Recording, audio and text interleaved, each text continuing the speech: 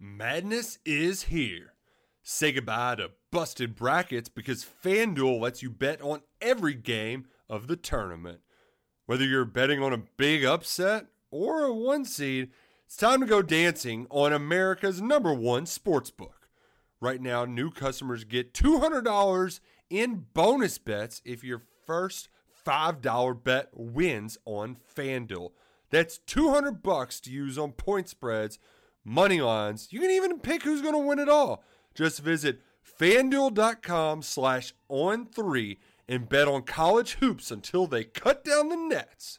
Must be 21 and older and present in select states. First online real money wager only. $10 first deposit required. Bonus issued as non-withdrawable bonus. Bets that expire 7 days after receipt. See terms at sportsbook.fanduel.com. FanDuel is offering online sports wagering in Kansas under an agreement with Kansas Star Casino, LLC. Gambling problem? Call 1-800-GAMBLER or visit fanduel.com/RG in Colorado, Iowa, Michigan, New Jersey, Ohio, Pennsylvania, Illinois, Kentucky, Tennessee, Virginia, and Vermont. Call 1-800-NEXT-STEP or text NEXT-STEP to 53342 in Arizona, 1-888-789-7777 or visit ccpg.org/chat. In Connecticut, 1-800-9-WITH-IT. In Indiana, 1-800-522-4700 or visit ksgamblinghelp.com. In Kansas, 1-877-770-STOP in Louisiana. Visit mdgamblinghelp.org in Maryland. Visit 1-800-gambler.net in West Virginia or call 1-800-522-4700 in Wyoming. Hope is here. Visit gamblinghelplinema.org or call 800-327-5050 for 24/7 support in Massachusetts or call 1-877-8-HOPE NY or text Hope NY in New York. Hello, ladies and gentlemen, boys and girls, college football fans across the nation and around the world. This is Tim May with the Tim May Podcast. Welcoming in my regular co-pilot. That's why this thing flies so smoothly when he's on board. Austin Ward, welcome back to the Tim May Podcast, my man. Well, thank you. It's a pleasure to be here. And, I was going to say we're going to keep it quick, but I got a couple of guests on my podcast this week are going to augment our usual sterling offerings. And one of them is Albert Breer from the Monday Morning Quarterback, SI.com. He's a friend of mine, longtime friend of mine. He's a graduate of Ohio State, but just getting his take on where the Buckeyes might be going in the draft and why, and what he sees as a possible upset, in the draft, a guy that could be flying up the draft boards and maybe somebody who's flying down the draft boards other than Buckeyes. We'll get into that. And then Eric Prisbell from on3.com, really is on top of the NIL, the name, image, and likeness stuff that's going on. And it's just exploding. That's really become the driving force in this global warming that is college football, major college sports, but college football in particular, just how it's driving the machine now, how people have found out that, Austin, as you and I talked about before we started here, things you couldn't do even a year ago in terms of NCAA rules, et cetera. Wow, you're just getting away with murder now, right? Well, it's amazing that all these programs magically knew how to do this as soon as it started. Wow. Yeah. I mean, talk about great cutting-edge adjustment. It's almost like we've been planning for this for 50 years in college football or even 50? longer, depending on, I once read a book about Oklahoma football and a slush fund in the Bud Wilkinson's desk drawer. I'll say the 50s, man. Yeah, let's not pretend like all of this is new. It's just that it's all in the daylight and not frowned upon.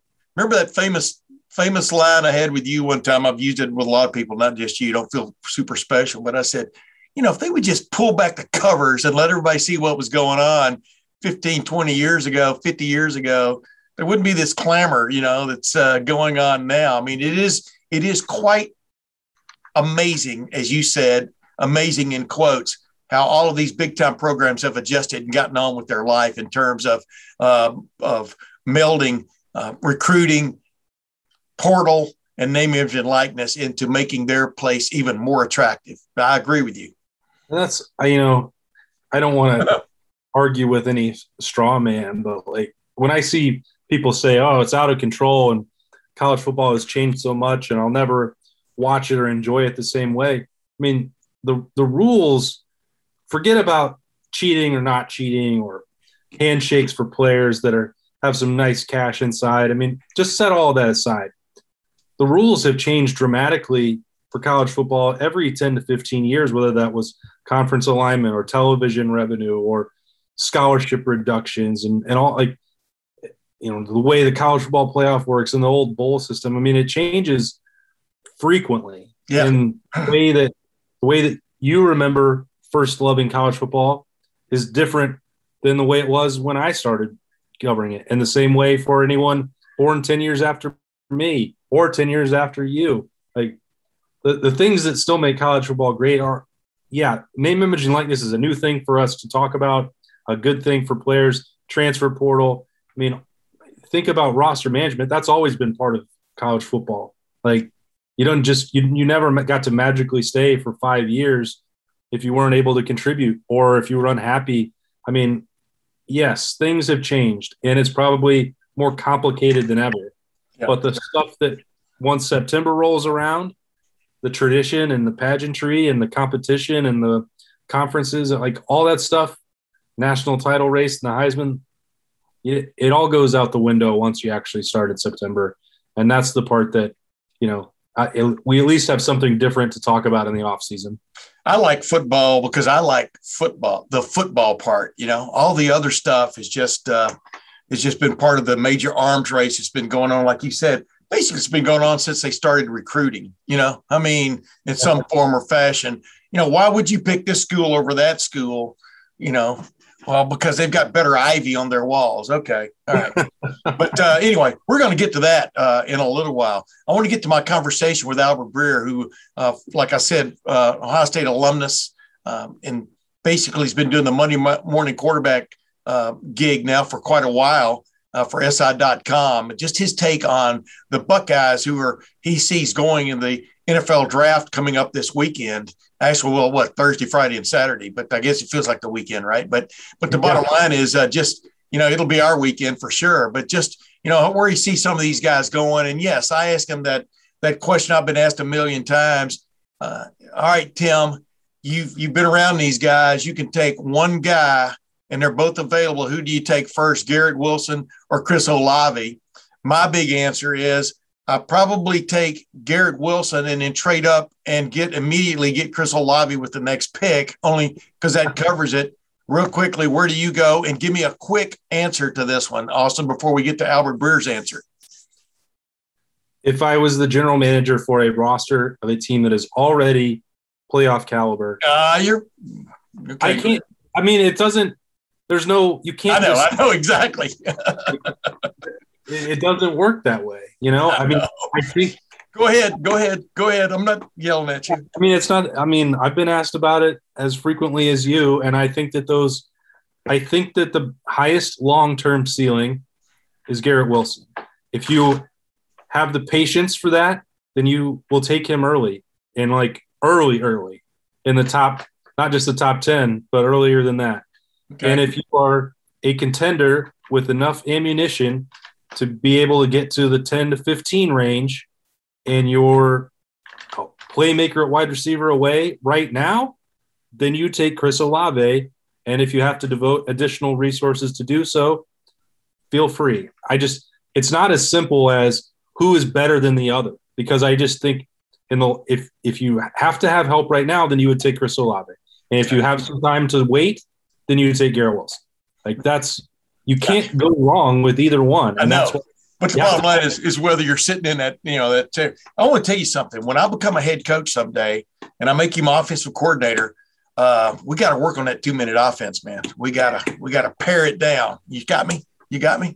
But anyway, hey, let's get to my conversation with Albert Breer. Take 2 minutes.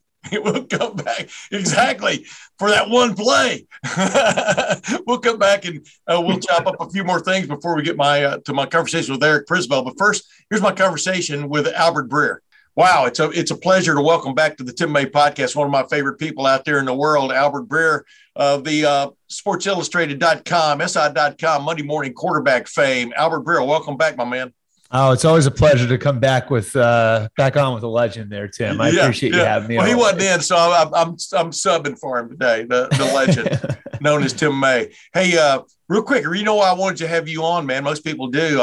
The draft is right around the corner here. I wanted you to just touch base. I mean, no one is more in tune what's going on in the NFL than you are, Albert. And I just wanted to get a feel for where some of these Buckeyes might be going, what the expectations are. And let's just jump right into it, if you don't mind. I mean, obviously I've been asked this a million times on radio shows around the country. Okay, you've got one pick, and it's Garrett Wilson or Chris Olave.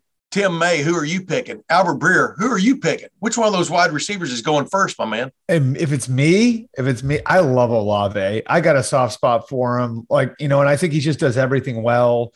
I think if you're betting on the kid, he's A+. Like everything you hear, and I'm sure you've heard it. Yeah. Everything you hear out of that program is that he'll be a captain, in his second or third year in the NFL.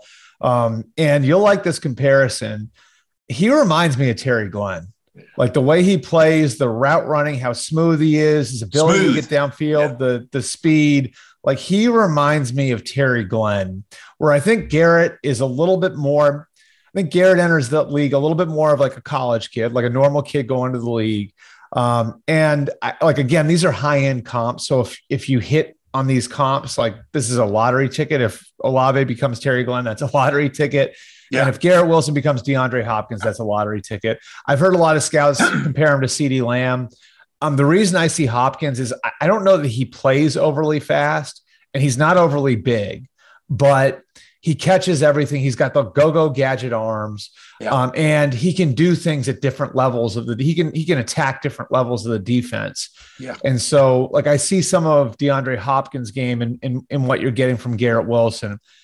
I think ultimately, I think it's sort of a coin flip at this point as far as who goes first. If I had to bet right now, I would say it's Garrett, but both of them I think are in this group of four receivers at the top. And to me, Drake London from USC, Jamison Williams, the Ohio State transfer at Bama, and then Garrett and Chris. And I think all four of those guys probably wind up going in the first half of the first round. Yeah, how queer is it that three of those guys were in the same room for several years? I mean, it's nuts. And then number three, the reason Jameson left is he couldn't beat out those other two guys. Now we'll see where he goes in the draft and stuff. Well, I mean, the real reason is because they had to get Jackson Smith and Jigba on the field, right? Oh, yeah. And so he was going to have to go into a rotation. And that's what I heard at least was that they were moving Garrett outside. And so the rotation was going to be Garrett and Chris and JMO. And they were going to, because Jackson is such a natural slot, they felt like they had to do that.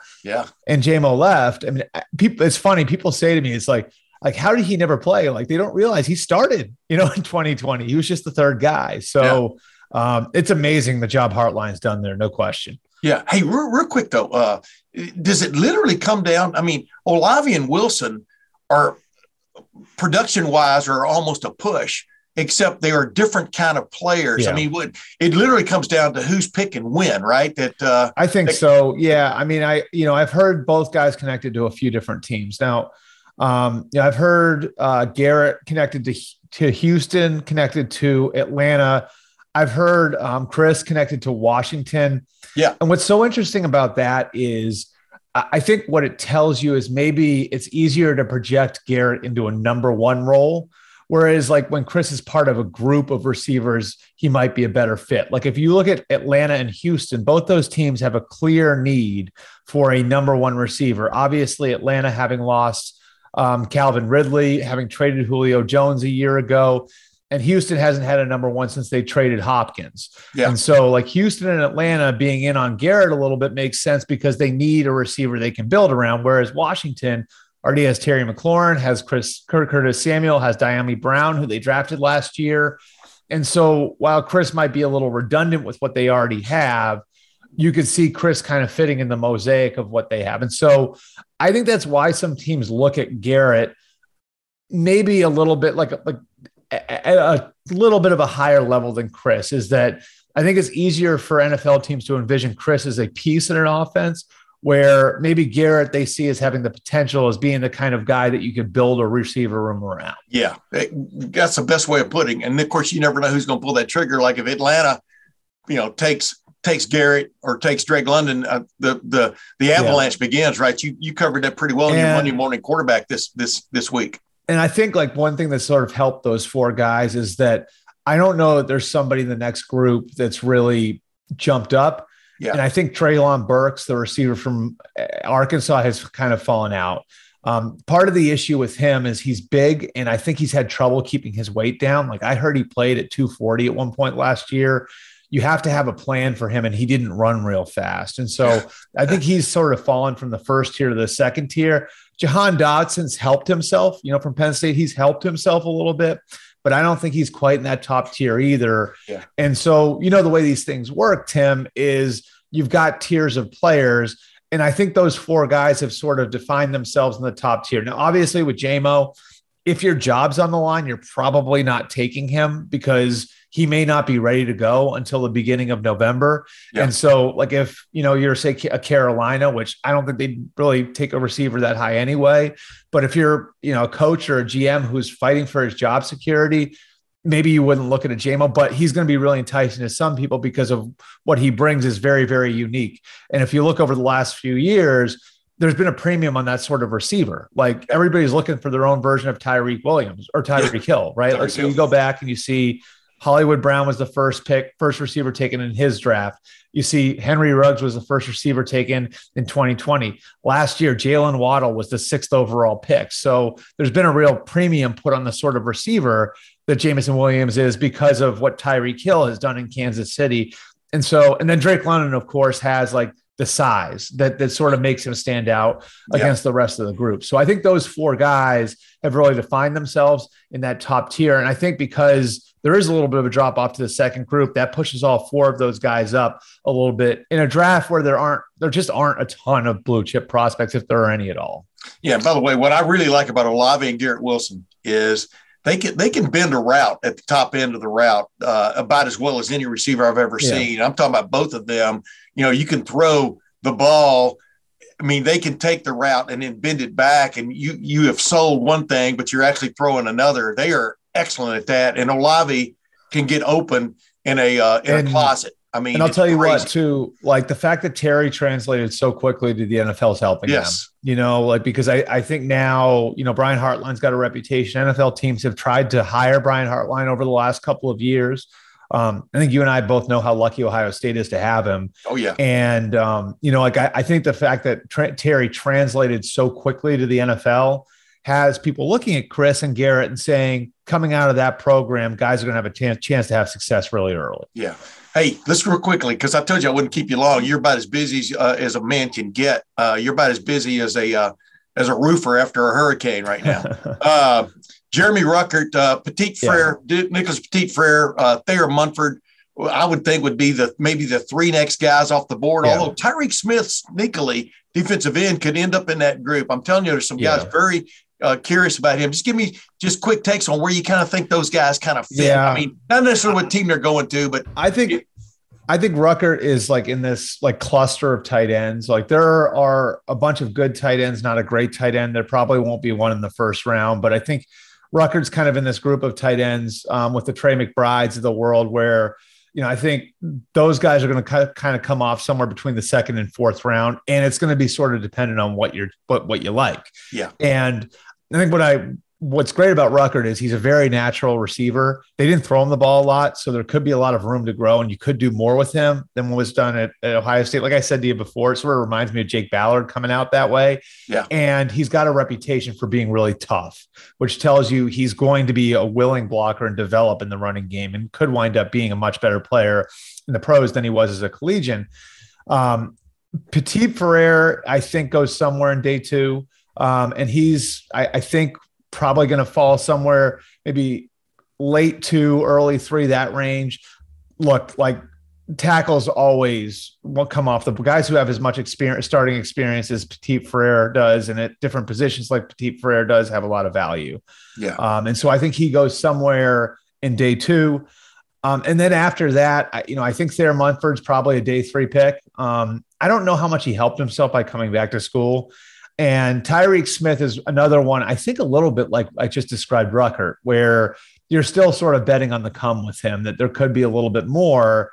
And he plays a premium position, and so I think somebody's going to look at him athletically and say, wow, as much as Larry Johnson got out of him, he had some injury issues in college. So probably there's a little bit of room to grow there. So I think all 4 of those guys probably get drafted. I'd say Mumford and Smith are probably day 3 picks. And I'll tell you this, like, once you get down into that range, it sort of becomes anybody's guess. One thing I've learned covering the draft all of these years is there'll be guys that you think going in are going to be 4th round picks that wind up being 7th round picks, guys that you think are going to be 6th round picks that wind up being 4th round picks. Yeah. Day 3 is really a lot more of a crapshoot than the first 3 rounds. Yeah. I always tell these guys, it's when I've given advice, it's like, it's not, you don't have to be the most popular guy. You just want one team to think you're the greatest guy. You know what I mean? It's like, it's not like they're crafting in order of how good you are. Yeah. I mean, that's the thing is like, I think that's a mistake people make, is they think there's a consensus beyond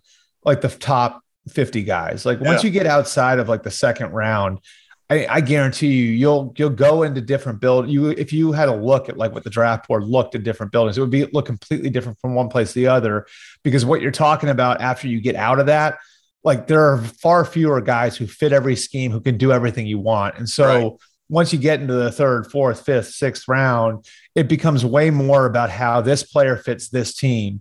And I mean, I'm telling you, Tim, a lot of the best teams have very small draft boards. Like New England always had a really small draft board. Indianapolis, which has been great drafting the last few years, has a very small draft board.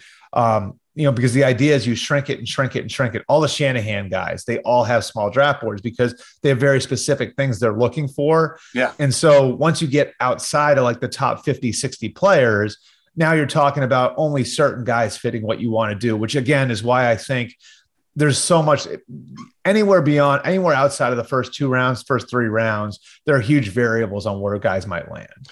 Ohio State spring day, Ohio State's pro day.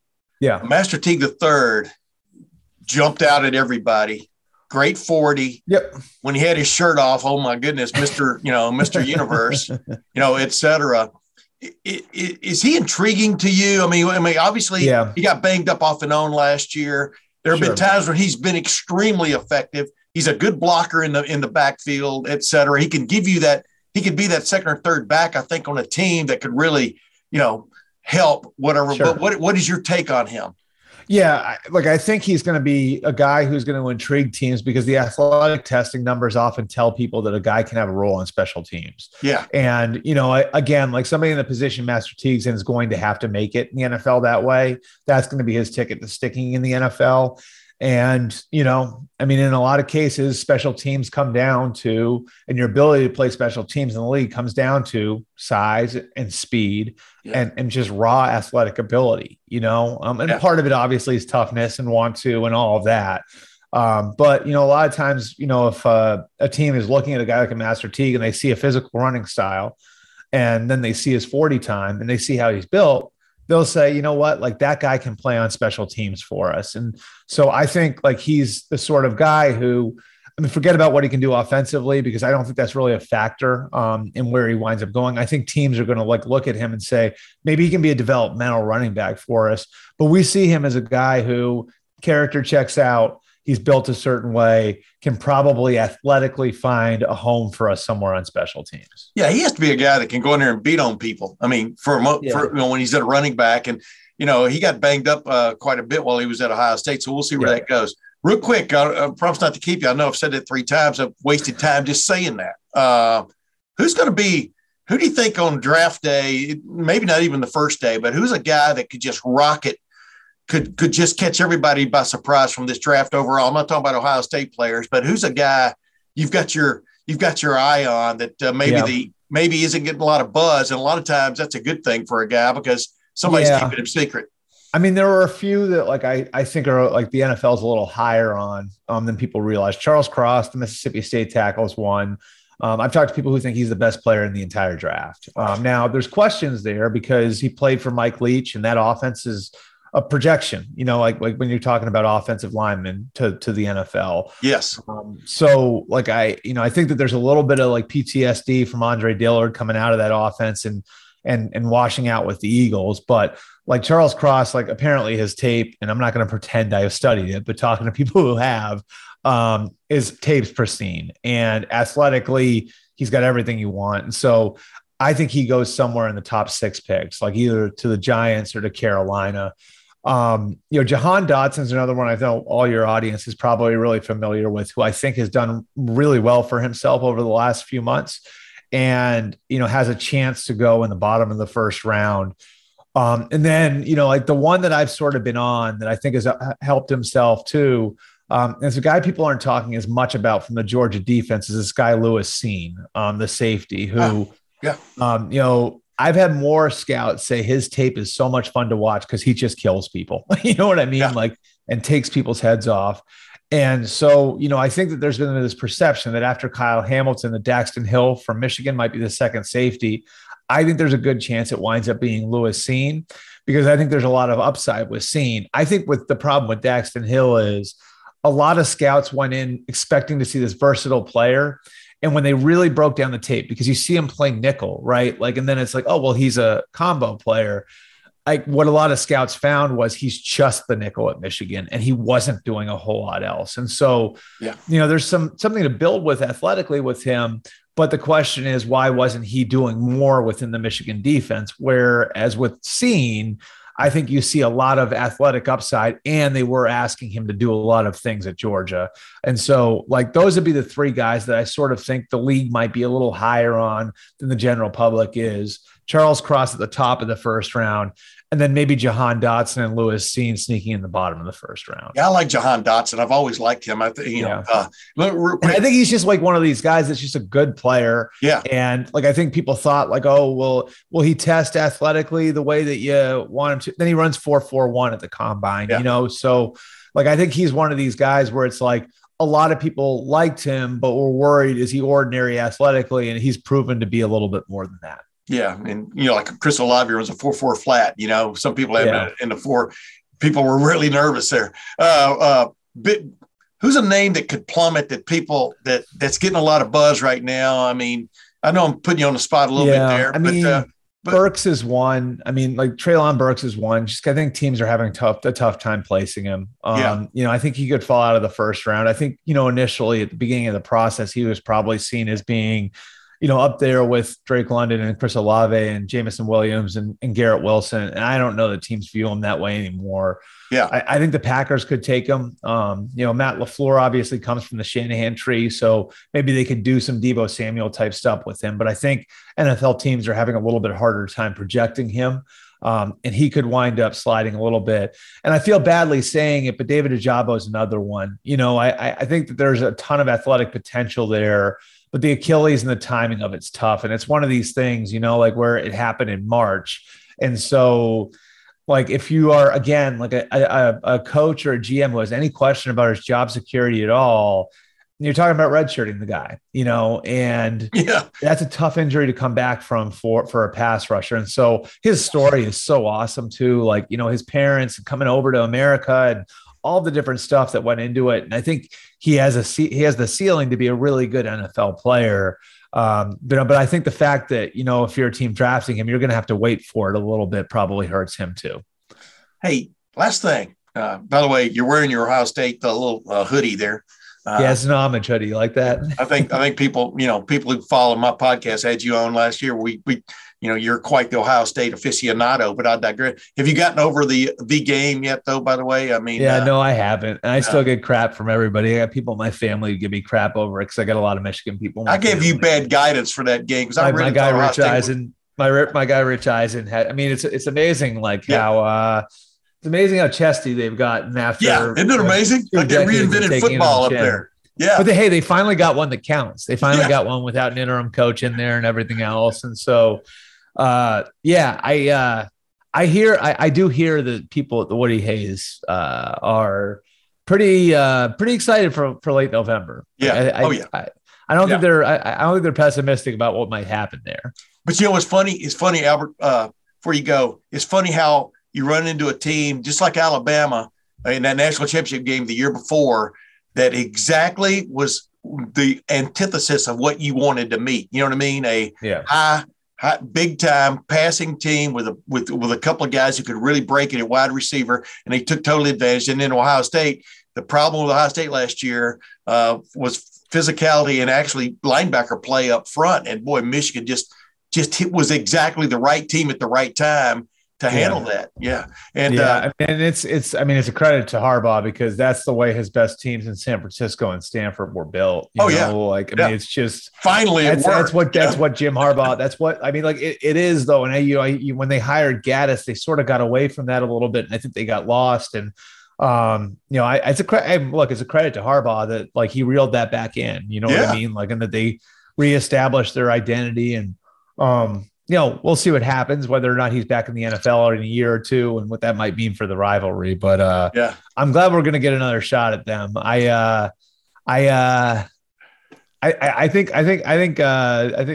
Brian Day might be a little uncomfortable on third base. I think that and I'll tell you this. He's got a lead right now. He's leading off. Maybe he's standing there, but when Michigan got to third base, it didn't look so good on New Year's Eve. So no, it looked really bad. Hey, last thing, I don't know if excited is the right word, because like I said, the hoodie you're wearing, the memorabilia behind you. Ohio State could have the number one player in the draft again next year. I'm talking, it's been a little while. CJ Stroud at the pro day, as many people were buzzing about him as anybody there. Yeah. And he was just throwing the ball to his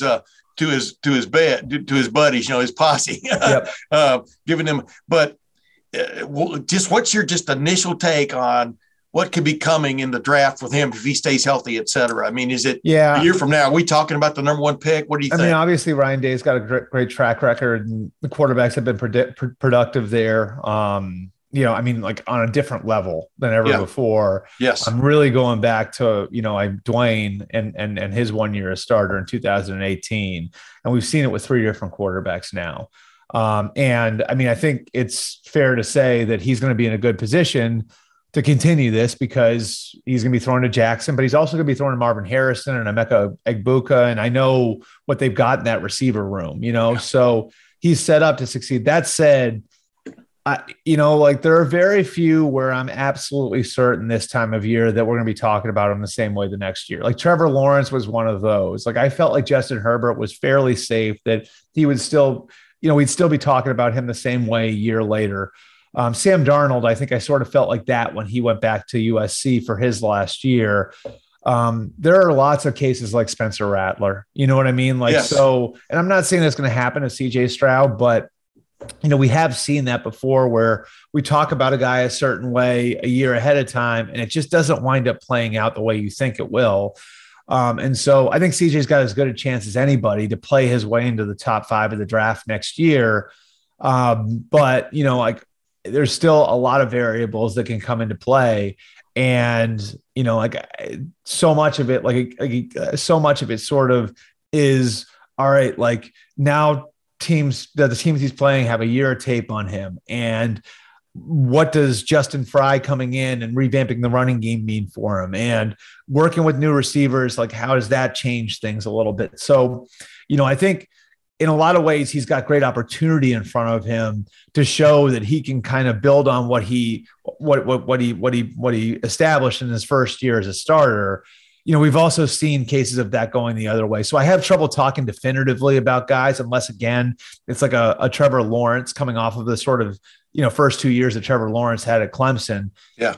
But I think CJ is as well positioned as any quarterback in the country to play his way into the top 5 next year. Maybe even more so, to me, like even more so than Bryce Young at Alabama, just because CJ's built more like an NFL quarterback than Young is. He really is. And boy, the second half of the Utah game, when he couldn't afford to miss. And that's the thing is, like, you sort of felt like watching him, like the light turned on for him. You know what I mean? Like, from a toughness standpoint, I think taking the beating the way he did at Michigan, it almost feels like a light turned on with him. And I know the coaches have been working on him on leadership and stuff like that. you hope, and like, at least I'm hoping, based on where I want them to go this year and where I think they're capable of going this year. You hope that like that Michigan game was sort of a turning point for him, and you kind of see the competitive side of CJ, because I think you saw it in the Utah game. You see the competitive like edge for CJ really kind of coming out. So you're on board too with the Jim Knowles I've heard great things about restoration project, right? I mean, I've heard great things about him. I don't know how long it's gonna take for everything to sink in and for it to work the way he hopes it's gonna work, but everybody you talk to says like he's A+. Like I talk to NFL scouts about a lot of these guys. And so, when they made the hire, I reached out to a couple of my guys who worked the Southwest and who, had been through Oklahoma State and got to know him a little bit.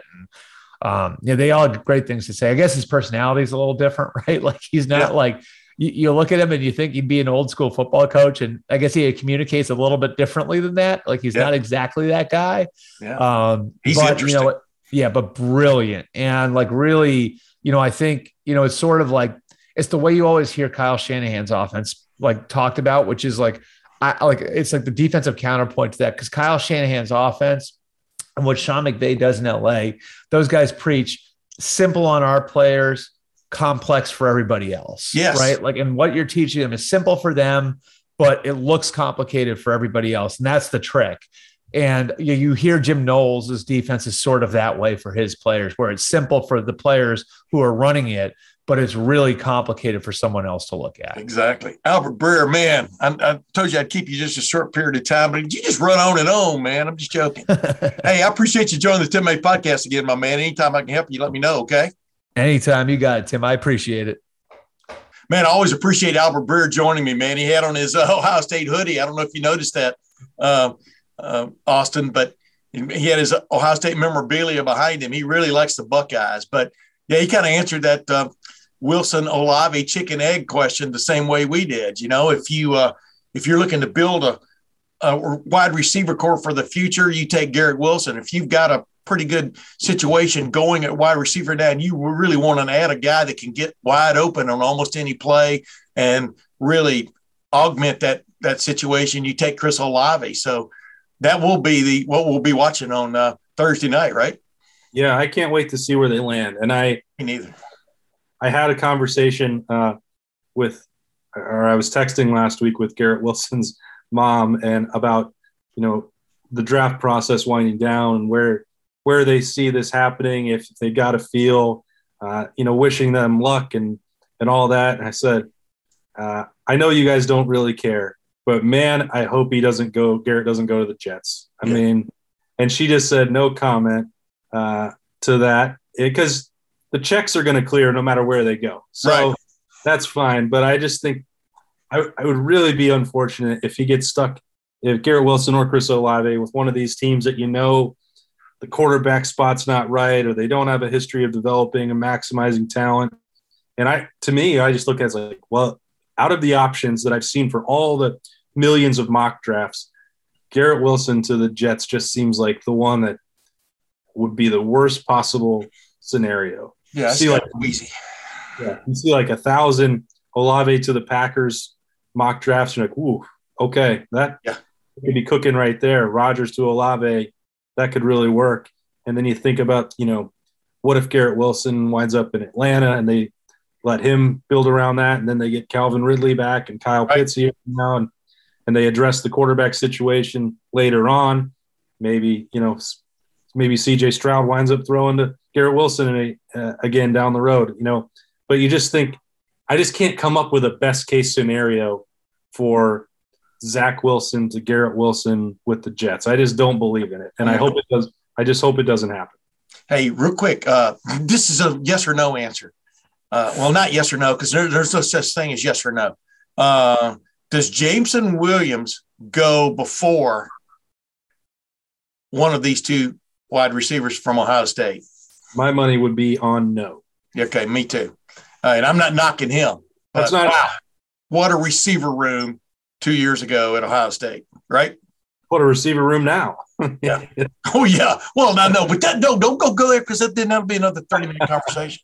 Speaking of that, let's jump. What could even enhance it even more when Ohio State really gets its name, image, and likeness thing going? And like we've talked about before on the show, Austin, Ohio State has gotten kudos for getting its act together maybe more quickly than anyone else when it came to getting a handle on name, image, and likeness, how to deal with it, et cetera.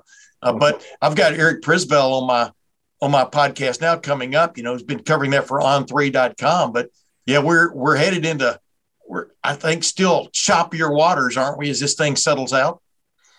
Yeah, and eventually I think it'll level. We'll see how long that takes.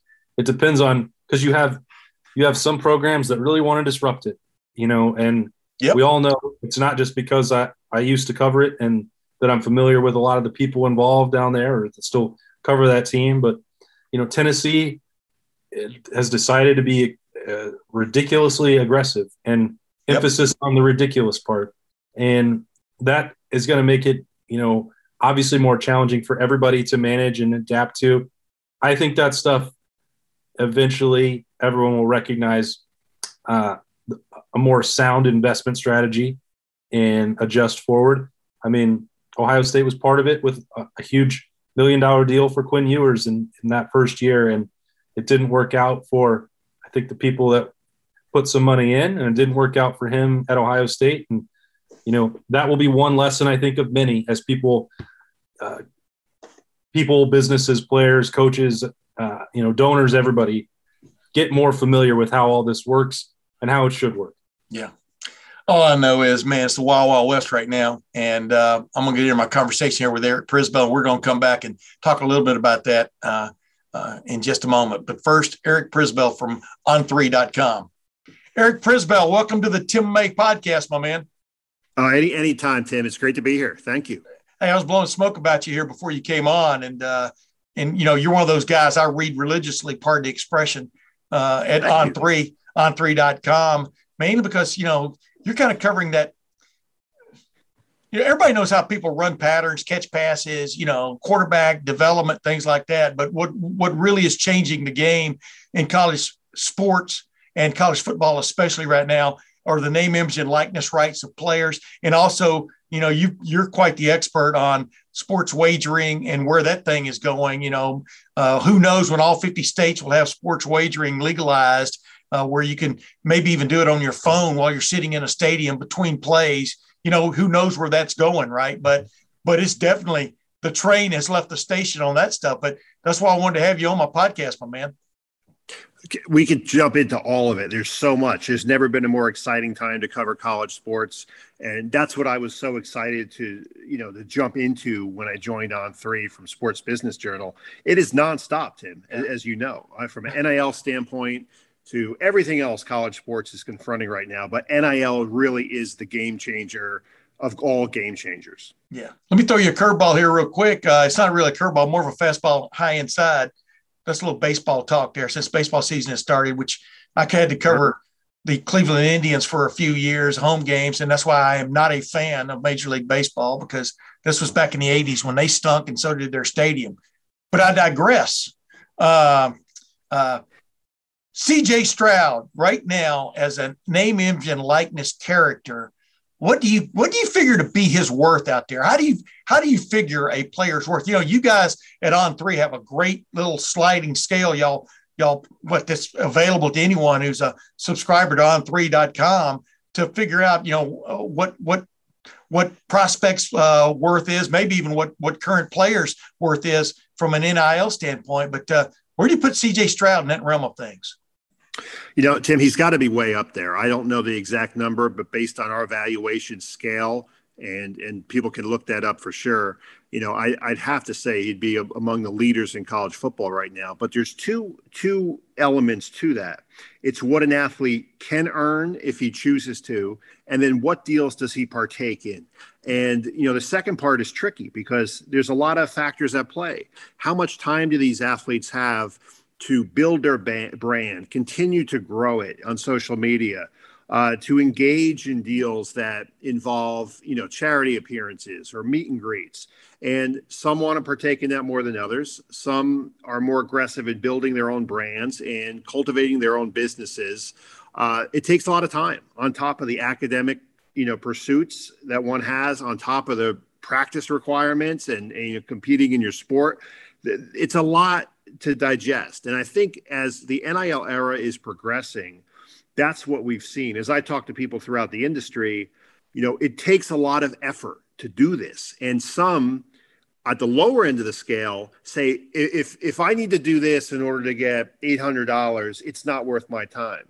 Now, if you want to just, if you're an elite superstar and just can make a few appearances, to get a couple $100,000, yes, you're going to do that. The faces of the game, and CJ is right up there with all of them. But, I think that's really a factor that's come into play. And we're going to see as we head to year 2 of college football in the NIL era, what changes. Last year, we had a lot of big deals before the college football season started. And, cars being given as part of packages, and, endorse this brand and this national brand and this commercial. Some of those guys on the field didn't live up to the hype. Yeah. And we know that.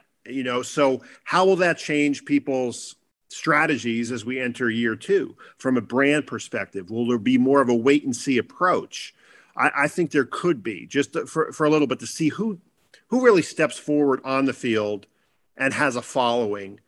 Some people going into the season, other people's develop, but I think that will be one of the factors that we see, in play as we approach, the start of football season in the fall. But this thing, I'm telling you, Tim, it evolves, it develops every couple of weeks. There's new storylines. Collectives is the hot thing right now that everybody's talking about, everybody's writing about. 3 new ones popped up today that I'm juggling and, finding information on. So it's absolutely nonstop right now. Yeah. As I had Luke Fedlam's a local attorney here in Columbus, but he's pretty much an expert on NIL. He'd been ahead of the game there for several years before the thing ever came. And I've had him on my podcast here several times just talking about it. And he goes, you totally expected in some respects chaos, as the thing first started, or big fires. But then, one of the perspectives here that you had to keep in mind as this thing develops, and you touched on a minute ago, is you have a lot of people probably wanting to get involved with college athletes, for one of another term, to get close to them with some of these deals and stuff. But in the final analysis, it has to pay off for their businesses. I mean, or, you usually have to report to somebody. And so from this brush fire that started, wasn't really brush fire, it was more like a forest fire. It might become more of a brush fire as the years go on, the next couple of years go on, when you figure out, well, wait a minute, we're not really getting the bang for the buck from this thing like we thought we were. We got our jollies here by getting involved with college athletes, which, let's face it, college athletes have, had opportunities probably behind, below the table for quite a while now, going back to when they first started recruiting, et cetera. But I'm getting off the regular path there. The bottom line is, you're right, things have to settle out, and it kind of has to find its own level, kind of like water. But the interesting thing here is, and I know you know this, Eric, is you've got the NCAA and the schools and the conferences trying to play catch up on how to get some kind of handle on it after kicking the can down the road for these many years. And do you see any restrictions coming? Because as I point out to people, when they start talking about, when the NCAA does this, or Ohio State does that, or the Big Ten does that, I go, you got to understand, these are laws now that give these guys the right to go out and earn money. It's not an NCAA rule, and that's where it's really interesting. But do you see them trying to get more of a handle on things, and what is, quote, legal and what is not legal in terms of college athletic ability or eligibility? It is absolutely fascinating, and you hit the nail on the head.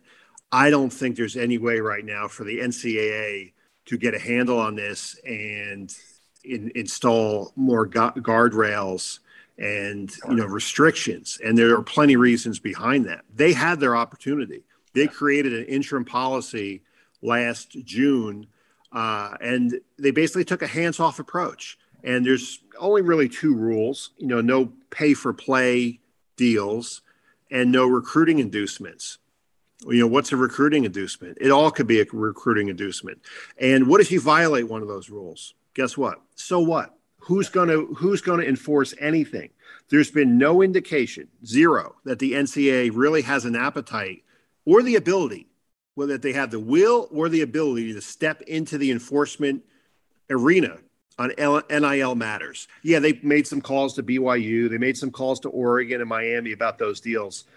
That's a lot different than actually formally investigating deals. I think they wanted people to think for a period of time that we're real serious. We're going to crack down on things right now.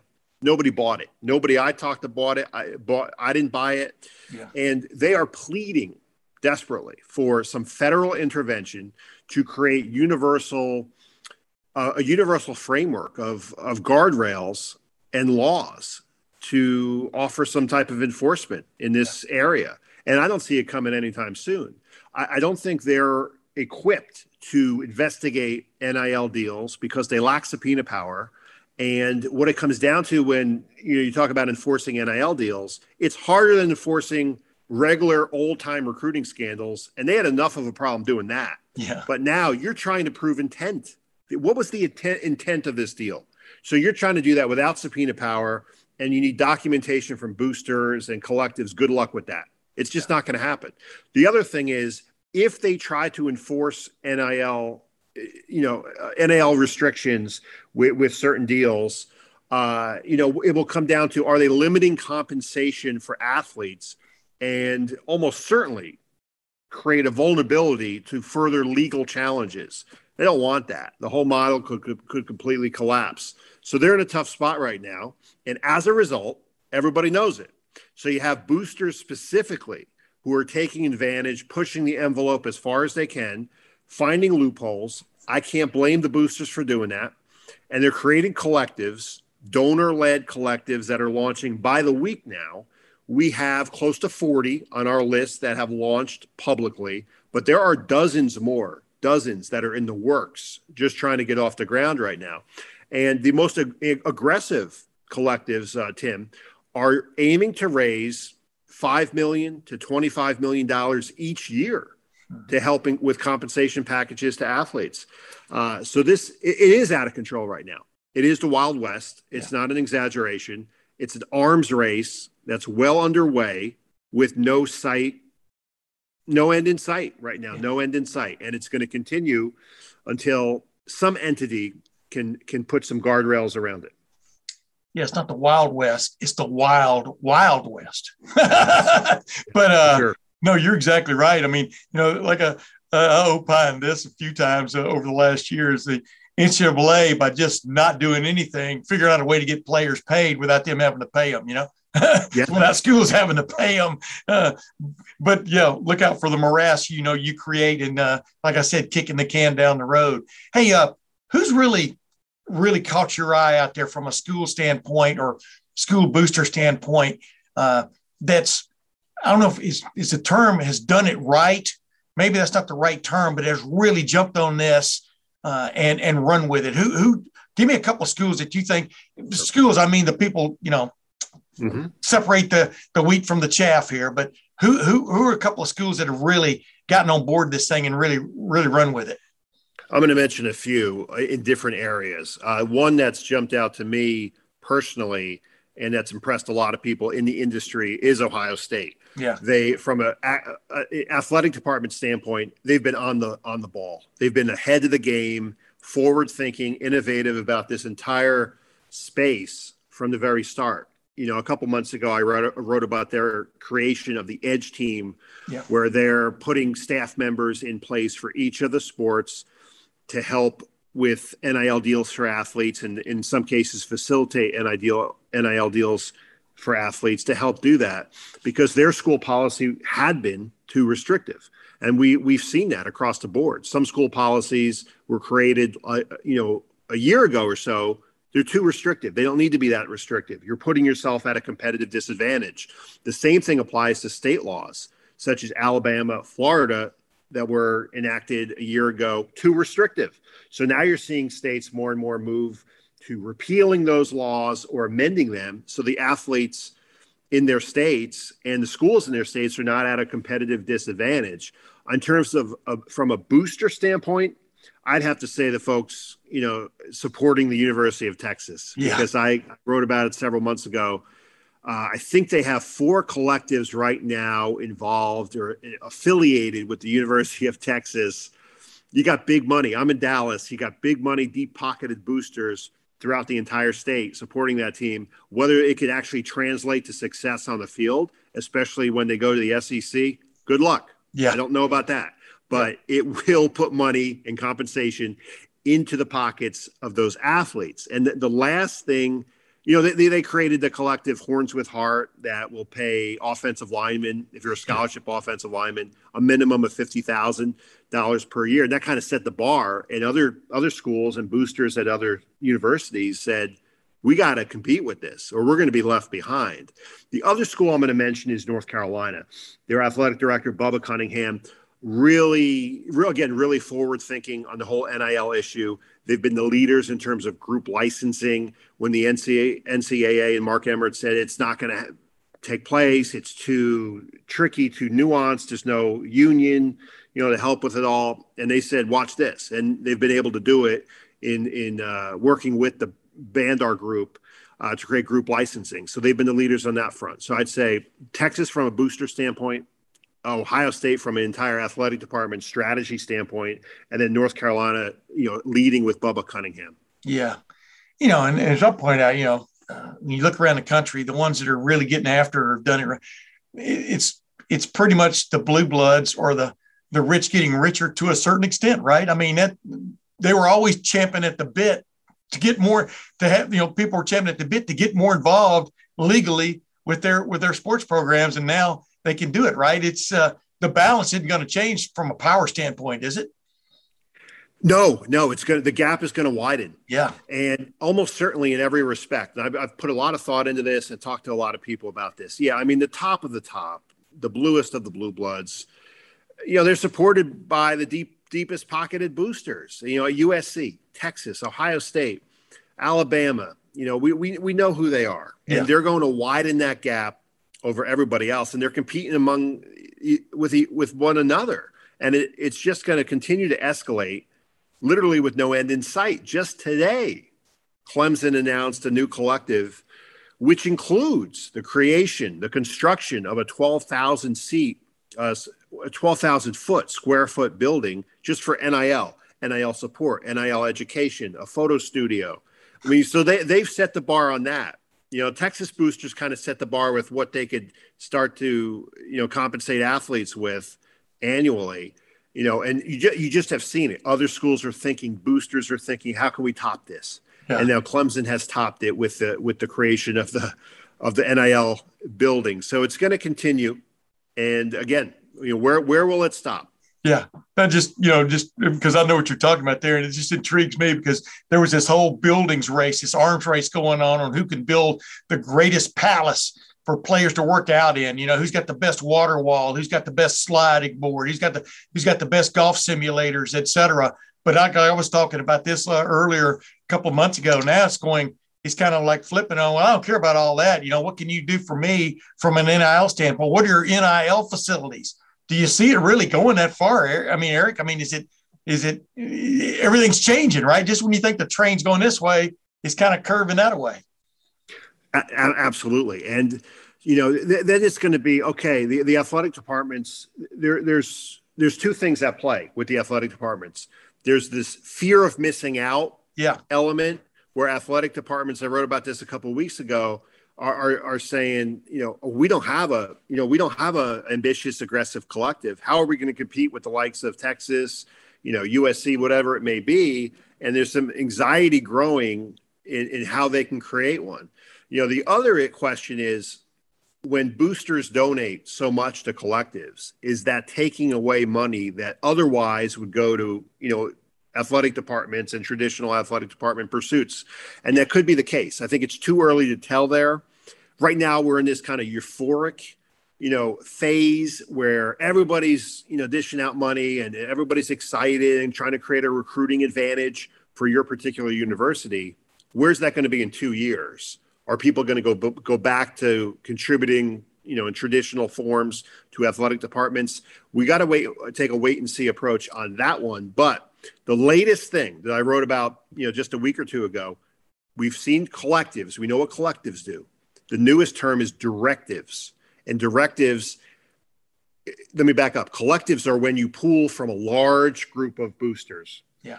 Get a lot of money, and you're going to disperse it to student athletes. And those boosters don't know where their particular dollars go, what deal it compensates, which athlete, puts money in the pocket of. Directives are specifically one-to-one transactions between a wealthy booster and a particular star athlete for a particular purpose. I'm going to give you this amount of money to stay in school one more year, or to transfer to our school, or to sign with our school initially. And it's kind of like the old school recruiting scandals, but now there's no one to enforce it. Yeah. These are under the table. They're trying to keep a low profile, and they typically occur. They have been occurring at, universities where they don't have an aggressive collective. Yeah. But so they need to create an advantage in some way, shape, or form. And right now it's with this under the radar, low profile directives between the booster and an athlete, a one-to-one transaction. Eric, is this a good thing for college athletics? Is this a good thing for college football in particular? A great question. I have two big concerns, and one is what's in the best interest of the student athlete. I don't begrudge these athletes for one second for accepting any type of compensation that heads their way. They should have been able to do it above board for 100 years. Yes. But when you sign a contract, you've got to be careful and mindful what you're signing here. And you need proper representation. This is hard enough to follow for us, much less for an 18-year-old, and families. They have a lot on their plate right now.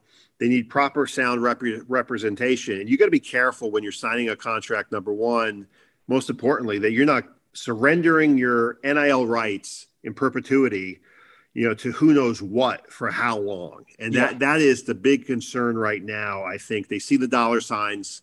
They see what they could put in their pockets right now. What are you giving up? Yeah. What are you sacrificing? And that has to be, front and center on their minds. The other thing you touched upon, Tim, and I completely agree, what's in the best interest of college sports overall. And you got to be concerned where it's heading and the trend lines right now, because it's going to continue to escalate. And I'm certainly concerned about that. The gap is going to widen between the blue bloods and everybody else. Yeah, some group of fives, like SMU right now in my backyard has a lot of deep pocketed boosters. So wait a minute. SMU's got a lot of deep pocketed boosters? No, it's shocking. It's stunning. It's never. I grew up in Texas. I grew up in Lufkin there in the 60s and 70s there, and the Pony Express. Whatever. Go ahead now. I'm sorry. I was stunned by that. I know it is shocking. Absolutely. Go ahead though. The gap is going to tend to continue to widen, and what's fair market value? That's another question for doing certain NIL activities. And then the counter argument to that is, well, whatever they could get. I mean, what's fair market value for us in our particular jobs? These are athletes who are on TV when, the NCAA is getting a certain amount of money to, for media rights for the NCAA tournament, and how much money is being funneled, through the college football playoff. And there's a lot of billions of dollars there. Yeah. So they deserve everything they can get. That they have to be careful about what's in their best interest with signing a contract. And I think from an overall industry standpoint, there needs to be some guardrails. They do. There has to be. And I think there will be in time. What will create those? I think the best case to create those guardrails is to essentially blow up the entire system as we have it, which may be coming down the pike, with athletes being deemed potentially as employees of their universities in 2 to 3 years, because that will reset the whole game, change everything, but I think that's still a few years away. Yeah. And where you're getting there, you're going there without saying it. You're going basically talking contracts. I mean, in one form or fashion, that you're obligated to me and I'm obligated to you. Of course, we got the transfer portal going wide open right now. It's, it's got more gas running through it than the Alaska pipeline. You know what I mean? And, guys are just getting in, and some of them aren't coming out the other end. You know what I mean? They're lost in the portal, and it's just to me, it's just so crazy. And the reason I wanted to have you on this week is, the end of this week, Ohio State's got its spring game on April the 16th. But, I think the more important day for some of these athletes may be 2 days later when their tax returns are due. I think they're getting I think the thing has been moved back to the 18th because of whatever, but either April 15th or April 18th, you're going to have to be reporting taxes on your NIL deals. And how many are going to do that? Are guys going to be ineligible because they're in jail? You know what I mean? For not paying their IRS share. I mean, a lot of things are coming around here all at once, right? Yes. And it's a lot on anybody's plate, much less if you're 18 to 22 years old. Yeah. And I think there will be a reckoning, unfortunately, surrounding tax day. And, I sure hope most of these athletes have disclosed their, transactions with the appropriate entities, certainly to the compliance department as well. Yeah. But talking to industry sources, it is a huge concern right now because everybody just kind of was running wild with this for 9 months. And, at some point there's going to be accountability on a number of levels. Yeah. And, everybody, had better have their, I's dotted and T's crossed. That reminds me of one, some of these collectives vary to such a degree. It's ridiculous. Some have barely gotten off the ground. They have a website. They have very little else. Some are really buttoned up. I think West Virginia is with Oliver Luck. I think it's Country Roads. Oliver Luck helping to run the show there. That's a really good one. But, there's some that they have an office safe with just checks piled up, old school checks that they have to disperse to athletes. And you'd think it's 2022. It's not 1985, that they would be more sophisticated, more evolved, more buttoned up on. But some are getting way out ahead of their skis. And, I think there's going to be some accountability across the board. Hey, we could talk about that for another hour because it's crazy. I mean, with rights come responsibilities, you know what I mean? And boy, when the federal government comes looking for you, it's not like the NCAA where you can just say, well, I'm going to go to the NFL. You do have to answer the summons. Real quickly before you go, because you've had some great stuff too with your background and stuff, man. I'm very impressed, but you've had some great stuff too about where sports wagering is going right now. That's the other thing that's exploding. I mean, you thought it was pretty big before, but I think Ohio is going to have legalized sports wagering sometime this year, possibly midsummer, et cetera, where, you'll be able to go into probably a casino, the casino right down the road from me here and bet on Ohio State games, that's that weekend and stuff. But that too is another challenge, isn't it? The status quo is totally gone now, but just how do you wrap your hands around that? And like you talked about, you had a Q&A with a fellow on 3.com last week where, you were talking about how you might be able to sit at your seat in a college stadium one of these days and bet on plays as they're happening, or at least bet on what the score is going to be at the end of the quarter, et cetera. And the odds can be changing, just like sitting in a sports book, like at Circa, or something in Las Vegas or Mandalay Bay and doing the same thing. It is crazy to think of the possibilities coming right around the corner, isn't it? It's absolutely incredible, Tim. I agree with you. And it fascinates me to no end. I mean, does it scare you too, though? Go ahead. I'm sorry. Yes, It does. I mean, I've talked to plenty of people who have children who are college age, just legally into adulthood, and they already have gambling problems from sports betting because, and somebody well-positioned told me, well, there was a reason it was illegal. There was a reason, and this could get out of control in a hurry. But looking down the pike, I mean, just a few years from now, everybody I've talked to in college sports and the gambling world says there's a strong likelihood that we're going to see a football stadium with a sports book inside that stadium. So on Saturdays, you can go watch the game and then mosey over, across the concourse to the sports book and, play some bets on the late games for that day, parlays, whatever it may be. It's a whole new world. For so long, you had schools, you had rights holders keeping this distant separation. The NFL. Yes. NFL in particular. Yeah. From the sports betting world, and schools and media rights holders, there was a wide gap. Yes. Now there's this warm embrace. There's just too much money at stake right now. And you can't watch an NFL playoff game, a few months ago without seeing commercial after commercial about, betting operators and data and statistics and analytics and all of this. And it's creeping in more and more into the content. Then you have schools, athletic departments now with partnerships with sports betting operators. Colorado's one, Maryland, LSU with Caesars, and it's going to continue.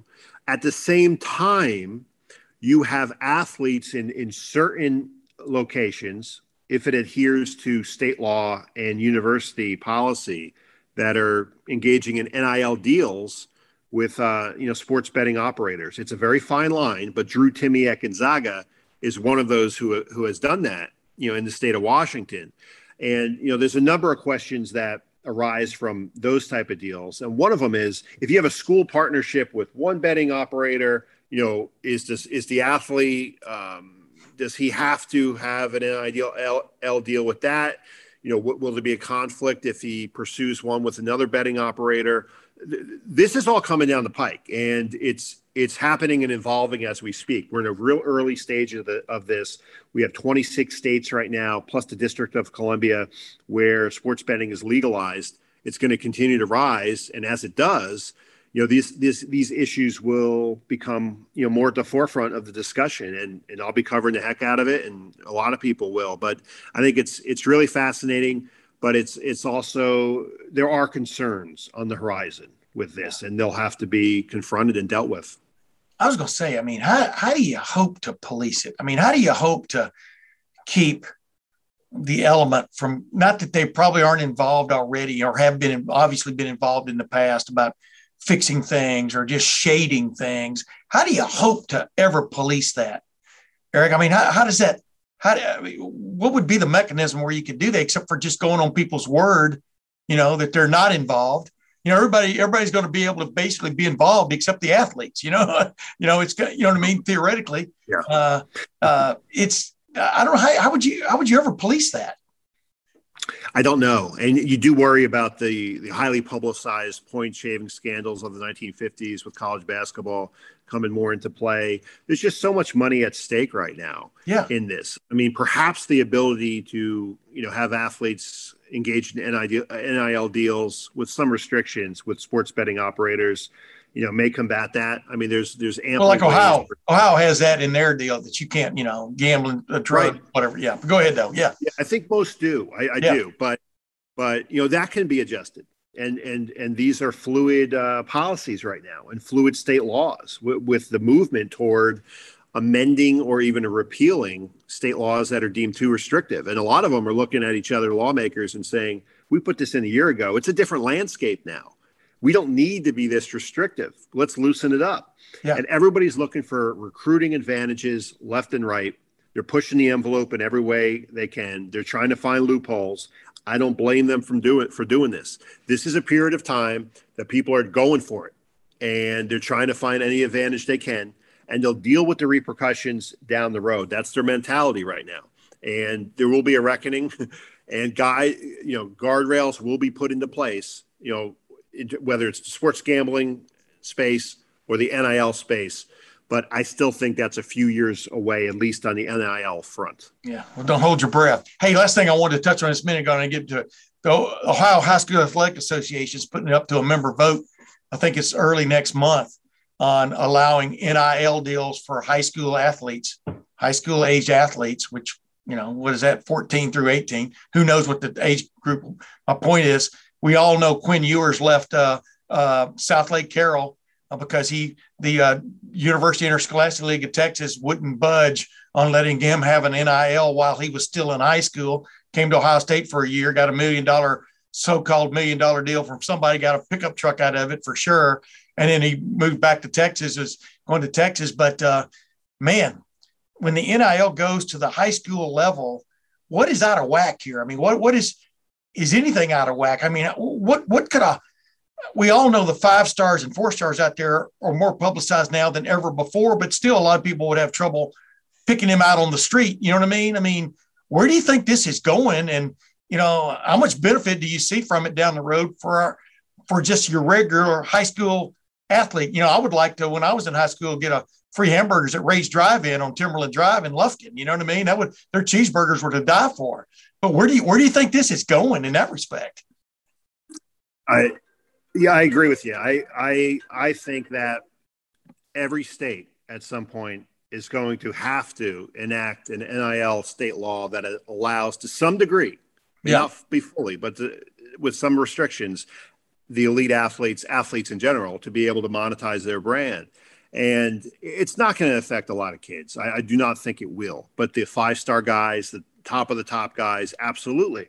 And right now, if you're a state that does not allow that, you're at a huge disadvantage. I mean, Quinn was, the pioneer in that respect. And he packed up and took his mullet and went to Columbus for a year and certainly monetized his brand before coming back to, my state of Texas here.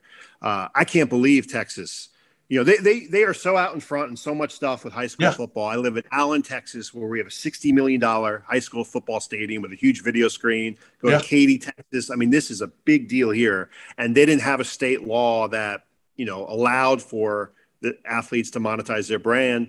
They're going to see more kids leave if they don't get out in front of that. All states will. So I think you need to allow it. And again, the onus is on the player's family and the athlete to be educated. And it's hard. It's hard for anybody, much less, a kid who's in the fire there, dealing with everything, and a lot of people coming at them to navigate that world. So there's a lot of responsibility there.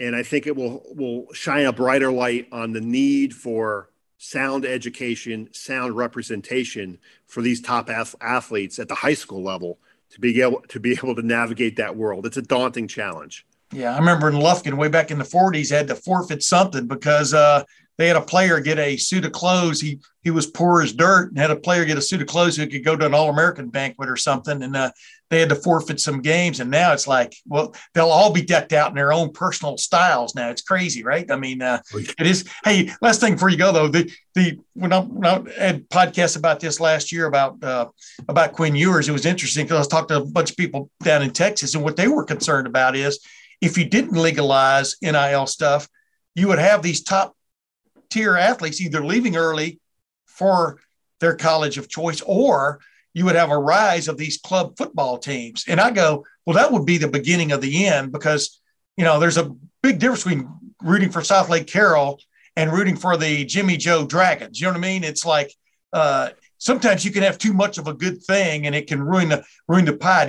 Do you see this as getting ahead of that, at least that aspect of club teams taking over, like they have to a certain extent in high school basketball? They play a lot more games at club level than they do in high school. But what do you think about that? Well, I think so highly about that. I'm writing it down right now because that's a story idea that I want to pursue specifically. You're welcome. In the next couple of months. I think you hit it on the head, Tim. And they're going to have to get ahead of that. I mean, back when, I think after Quinn made that decision, I can't remember the timeline, I reached out to so many high school athletic associations, and they were really hesitant to talk. Yeah. I don't think they were educated about a lot of this. I think they were blindsided by it, to be honest with you. And that's on them. They need to be up to speed on all of this. But yeah, kids are going to transfer to states where it's permitted. California was out in front of this. Or you're going to see the rise of club teams, unauthorized leagues and that sort of thing, like we have a lot on the basketball side. I'm thinking of Mikey Williams, and he's almost more a social media influencer. He's a good basketball player, but he's not a phenom in my mind. Yeah. He's more a social media influencer, but man, he has found a way to monetize his brand. And, I applaud him for doing that. But, I'm going to reach out to a lot of, states and the high school athletic associations before we get started with, high school football in August or whatever, to get a sense of where are they in their thinking and strategy on all of these issues. Because if they don't have a law coming, okay, fine, but they better have a plan and they better have a strategy for how to address this, or they're going to see the top kids, pack up and walk out the door to states where it is permitted. Hey, Eric Prisbell, thank you for joining the Tim May podcast. We could talk for another 4 hours on this. I know people probably get bored by it, but I'm not, because it's like, to me, it's just so interesting right now, because college, like you said, college athletic departments, what is their responsibility to a kid who screwed up and didn't file his taxes, or will that be the now new requirement is, we help you file your taxes on time. All these things you can throw out there of how you can take this thing. I just think it's, boy, what a cutting edge moment this is. Just when you think things are crazy in college athletics and stuff, you throw all these new monkey wrenches into it. It's nuts, isn't it? It's completely nuts, and it's so exciting. There's never been a more exciting time to cover college sports. I love it. We don't know where it's going to be, but I can guarantee you it's going to be in a different place 2 months from now, because it continues to evolve and change. Yeah. Well, Eric Prisbell, thanks for joining the Tim May podcast, my man. Tim, thanks so much. I really enjoyed this. I appreciate it. Austin, like we said before, man, we're headed into, well, not headed, we're in the middle of. Yeah, we're in the thick of it. We're in the middle of the muck, so to speak, trying to get back to shore. I'm not sure shore is even there anymore when it comes to where major college football specifically is headed in this name, image, and likeness. Boy, that's so easy for me to say. The NIL era, coupled with the transfer portal, wide open transfer portal. We'll see if they can get a grip, at least on the transfer portal aspect of things, the NCAA. But, the NCAA and major college sports had this coming. Agreed? I mean, just the way they kept kicking, I know I keep using that term, kicking the can down the road. They had this coming, didn't they? And now they're getting it right in the face. That's what happens when you refuse to act. Yeah. With something that everyone could see coming from miles away. And I think it was, around 2001 or 2002, the first time they sort of brought it to the table, like, should we allow some form of compensation for what would become name, image, and likeness? And they were like, no, we have to continue to protect amateurism. Well, I mean, that ship, you talk about being lost at sea, it had sailed for so long. And, I get that there was a long time where people embraced that idea, and that's what really matters to college football. And that's sort of what, I was hinting at early on as we started the podcast. None of that truly existed. Now, teams would occasionally flagrantly violate those rules and be punished for that. Yeah. Some of them, especially as it relates to Ohio State in 2010, 11, that it was already well past the point of what was the harm here. So that shift had been going on for a long, long time. And it's just hard to even, as we sit here now, at least for me, to imagine an argument against it. I don't, the rules, the lack of rules, I should say, are a problem right now. Yeah. And that nobody is managing any of this, and it has the ability to get wildly out of control. And there has to be some sort of way to set this aside with transfer portal time periods.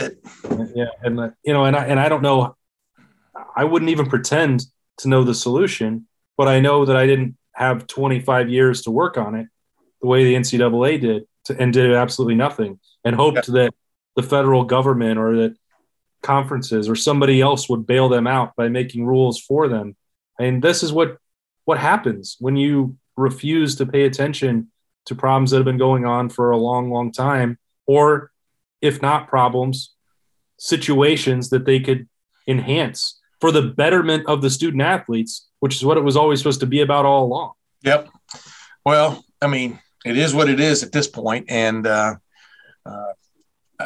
I really don't know how you get a handle on it anymore, except for like Jack Swarbrick, the Notre Dame longtime athletic director, in an interview over the weekend or last week, was talking about, he just sees a big shift coming in the 2030s sometime of basically Power 5 more than anything else. And I'm just paraphrasing a little bit what he said, but Power 5 kind of becoming its own thing. But see, as I keep pointing out to people, when you do that, you still have to have rules on boards. I don't understand why the colleges can't get together and get a more firm grip. For example, you can you can have a situation where players can transfer, but it doesn't have to be. You can quit a team in like October and transfer. You can have rules about when and where you can actually do things, and when this portal is open and when this portal is closed, and whether it would stop the tampering that is going on.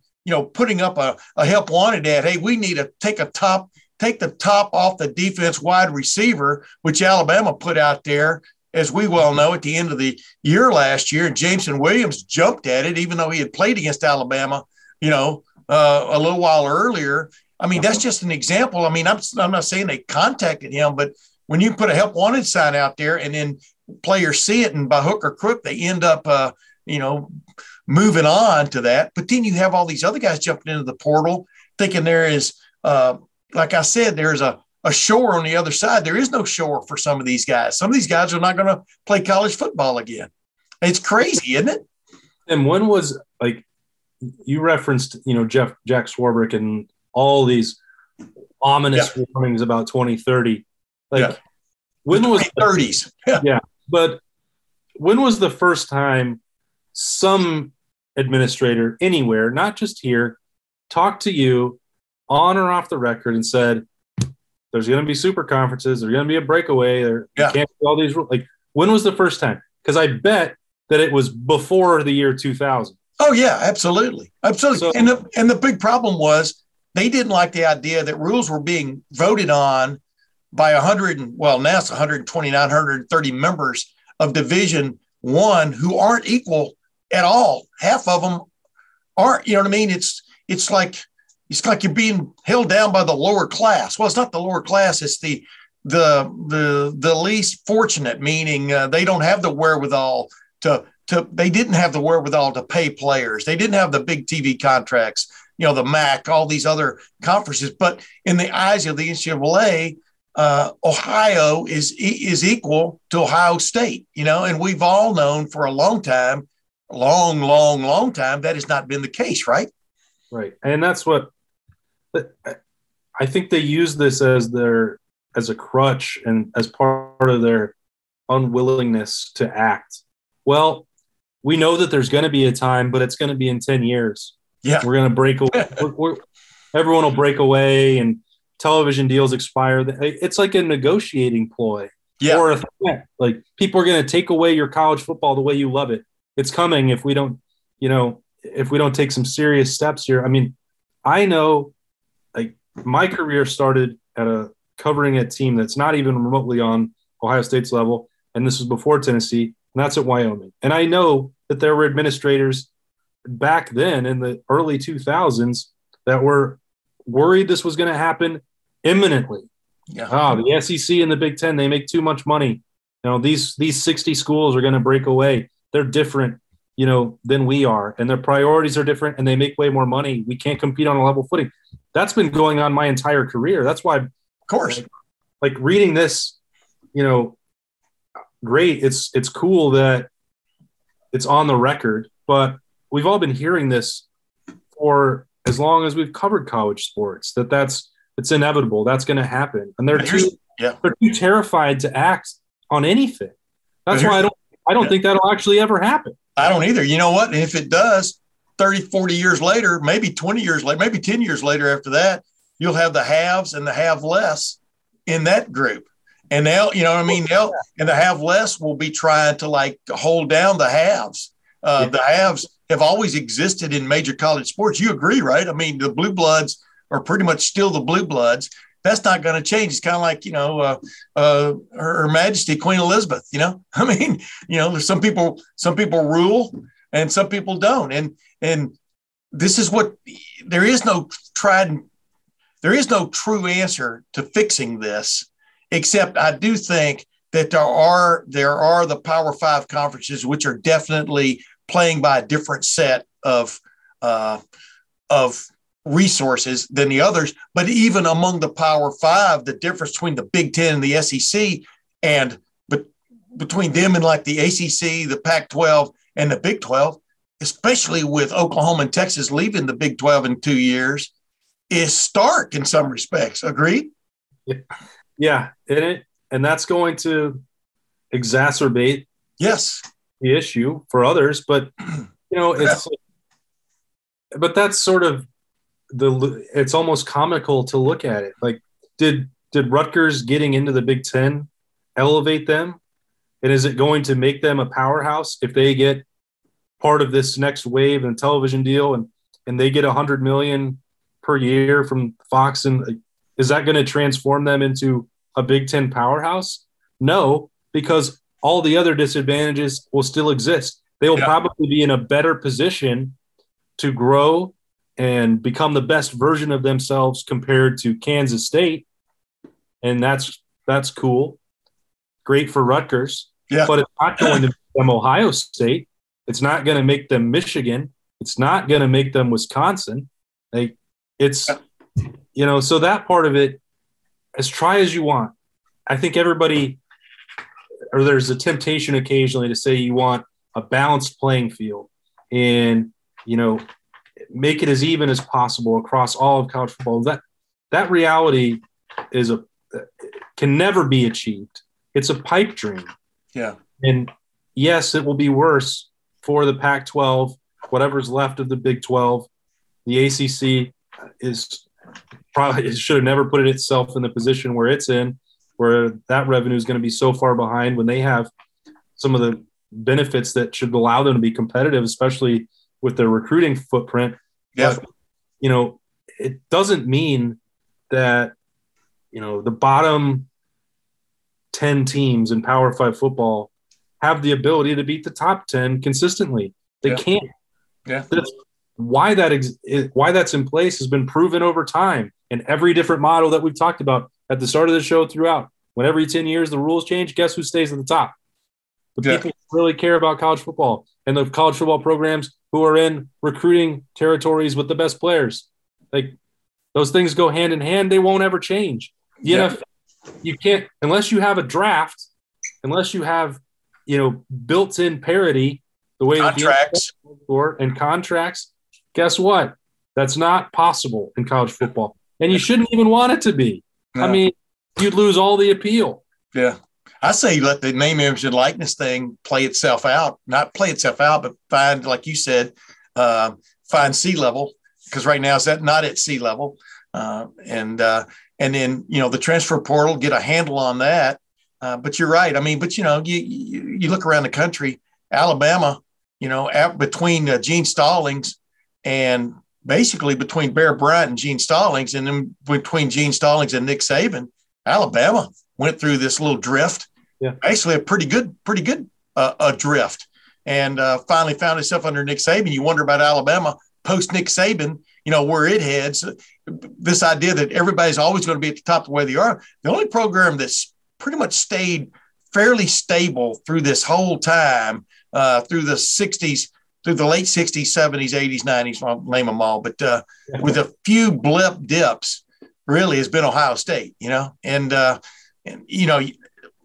I think that's, if you look at the record books, you can see that. Now, has Ohio State won all the national championships it could during that time? No, but they've been in the running for about as many as anybody else. I think you agree with me on that. So, but you're right. I mean, the thing that you're going to take Alabama and Ohio State and Texas is going to bounce back eventually. They'll find the right coach.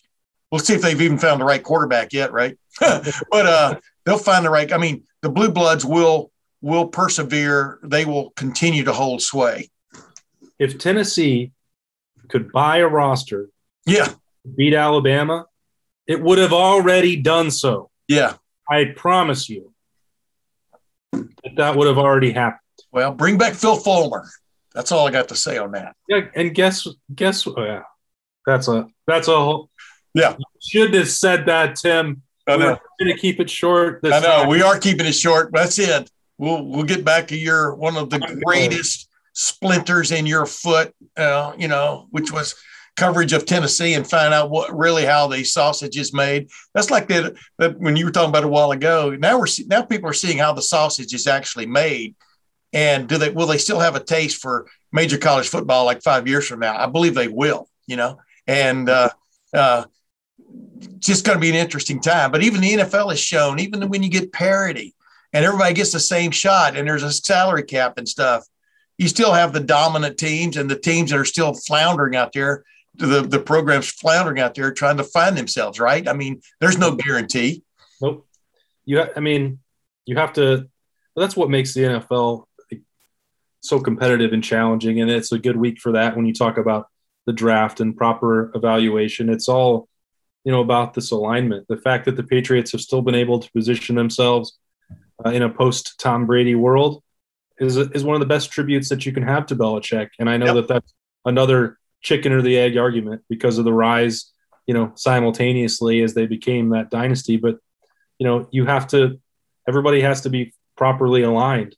And you see organizations that have floundered around and are constantly starting anew. And you just talked to Urban Meyer about some of that you did on this podcast 2 weeks ago. Yeah. About, the challenges of doing that in Jacksonville. I mean, hey, but now Jacksonville's got his act together. I don't know if you've been reading the bulletins. Go ahead now. Yeah, we'll see about that. Yeah, exactly. But that's with the guardrails in place at the next level where it's not easy. And it becomes exponentially more difficult when you're trying to fit 130 college football programs into one shoe. One shoe, and in one Wild West era with no map. You're just plopped down in the middle of the Grand Canyon and you're trying to figure a way out. I mean, Ohio State already has blueprints in place. Alabama, Oklahoma, Texas, USC, you don't always – sometimes you get lost a little bit on the trail. You need to find another one to get out. But, some of these programs have never been in that situation. And there's a reason for that. And name, image, and likeness won't fix it all for them. I remember one of the most popular arguments, not to go on another too long of a tangent, was this is really going to help these programs like Northwestern in Chicago, who there'd be so much money available, billboards and television. This is going to be magic. It's going to revolutionize programs in big cities. No, it isn't, because guess what else is in Chicago? The Bulls and the Bears and the Blackhawks and the Cubs and the White Sox. Yeah. Where are you going to spend your money? Like, the reason that Alabama and Ohio State are this level, because they are the most important team. Yeah. And especially in Columbus, which is one of the largest cities in the country. Northwestern, Chicago's Big Ten team, but Northwestern's not even in Chicago. Chicago's Big Ten team is Ohio State. Yeah. Wow. Yeah. Take Ohio State and Michigan and Penn State, maybe Wisconsin. You can throw Iowa in there too, out of the Big Ten. What you got? I bet all of them, right? Yeah. Yeah. Anyway, hey, wow, this airplane's been flying all over the sky tonight, man. We didn't even get to the real destination that I proposed a week ago, where we were going to talk about the offensive line at Ohio State. And Ryan Day ruining the fact at the end of spring that they didn't get the depth developed there on the offensive line like they wanted to. We're going to come back. We're going to talk about that next week. I promise people. What do you think about that? I'm sorry that I was all over the map. No, you weren't all over the map. You were all over the sky. At least you were flying is the way I look at it. But Austin, once again, thanks for joining me. I'm not sure we solved anything. We didn't even solve who is going to be taken first in the draft, Chris Olave or Garrett Wilson. I think the consensus is Garrett Wilson, just based on who's going to be drafted earlier, is a team that probably needs a Garrett Wilson more than it needs a Chris Olave. But I see Chris Olave as a lifer.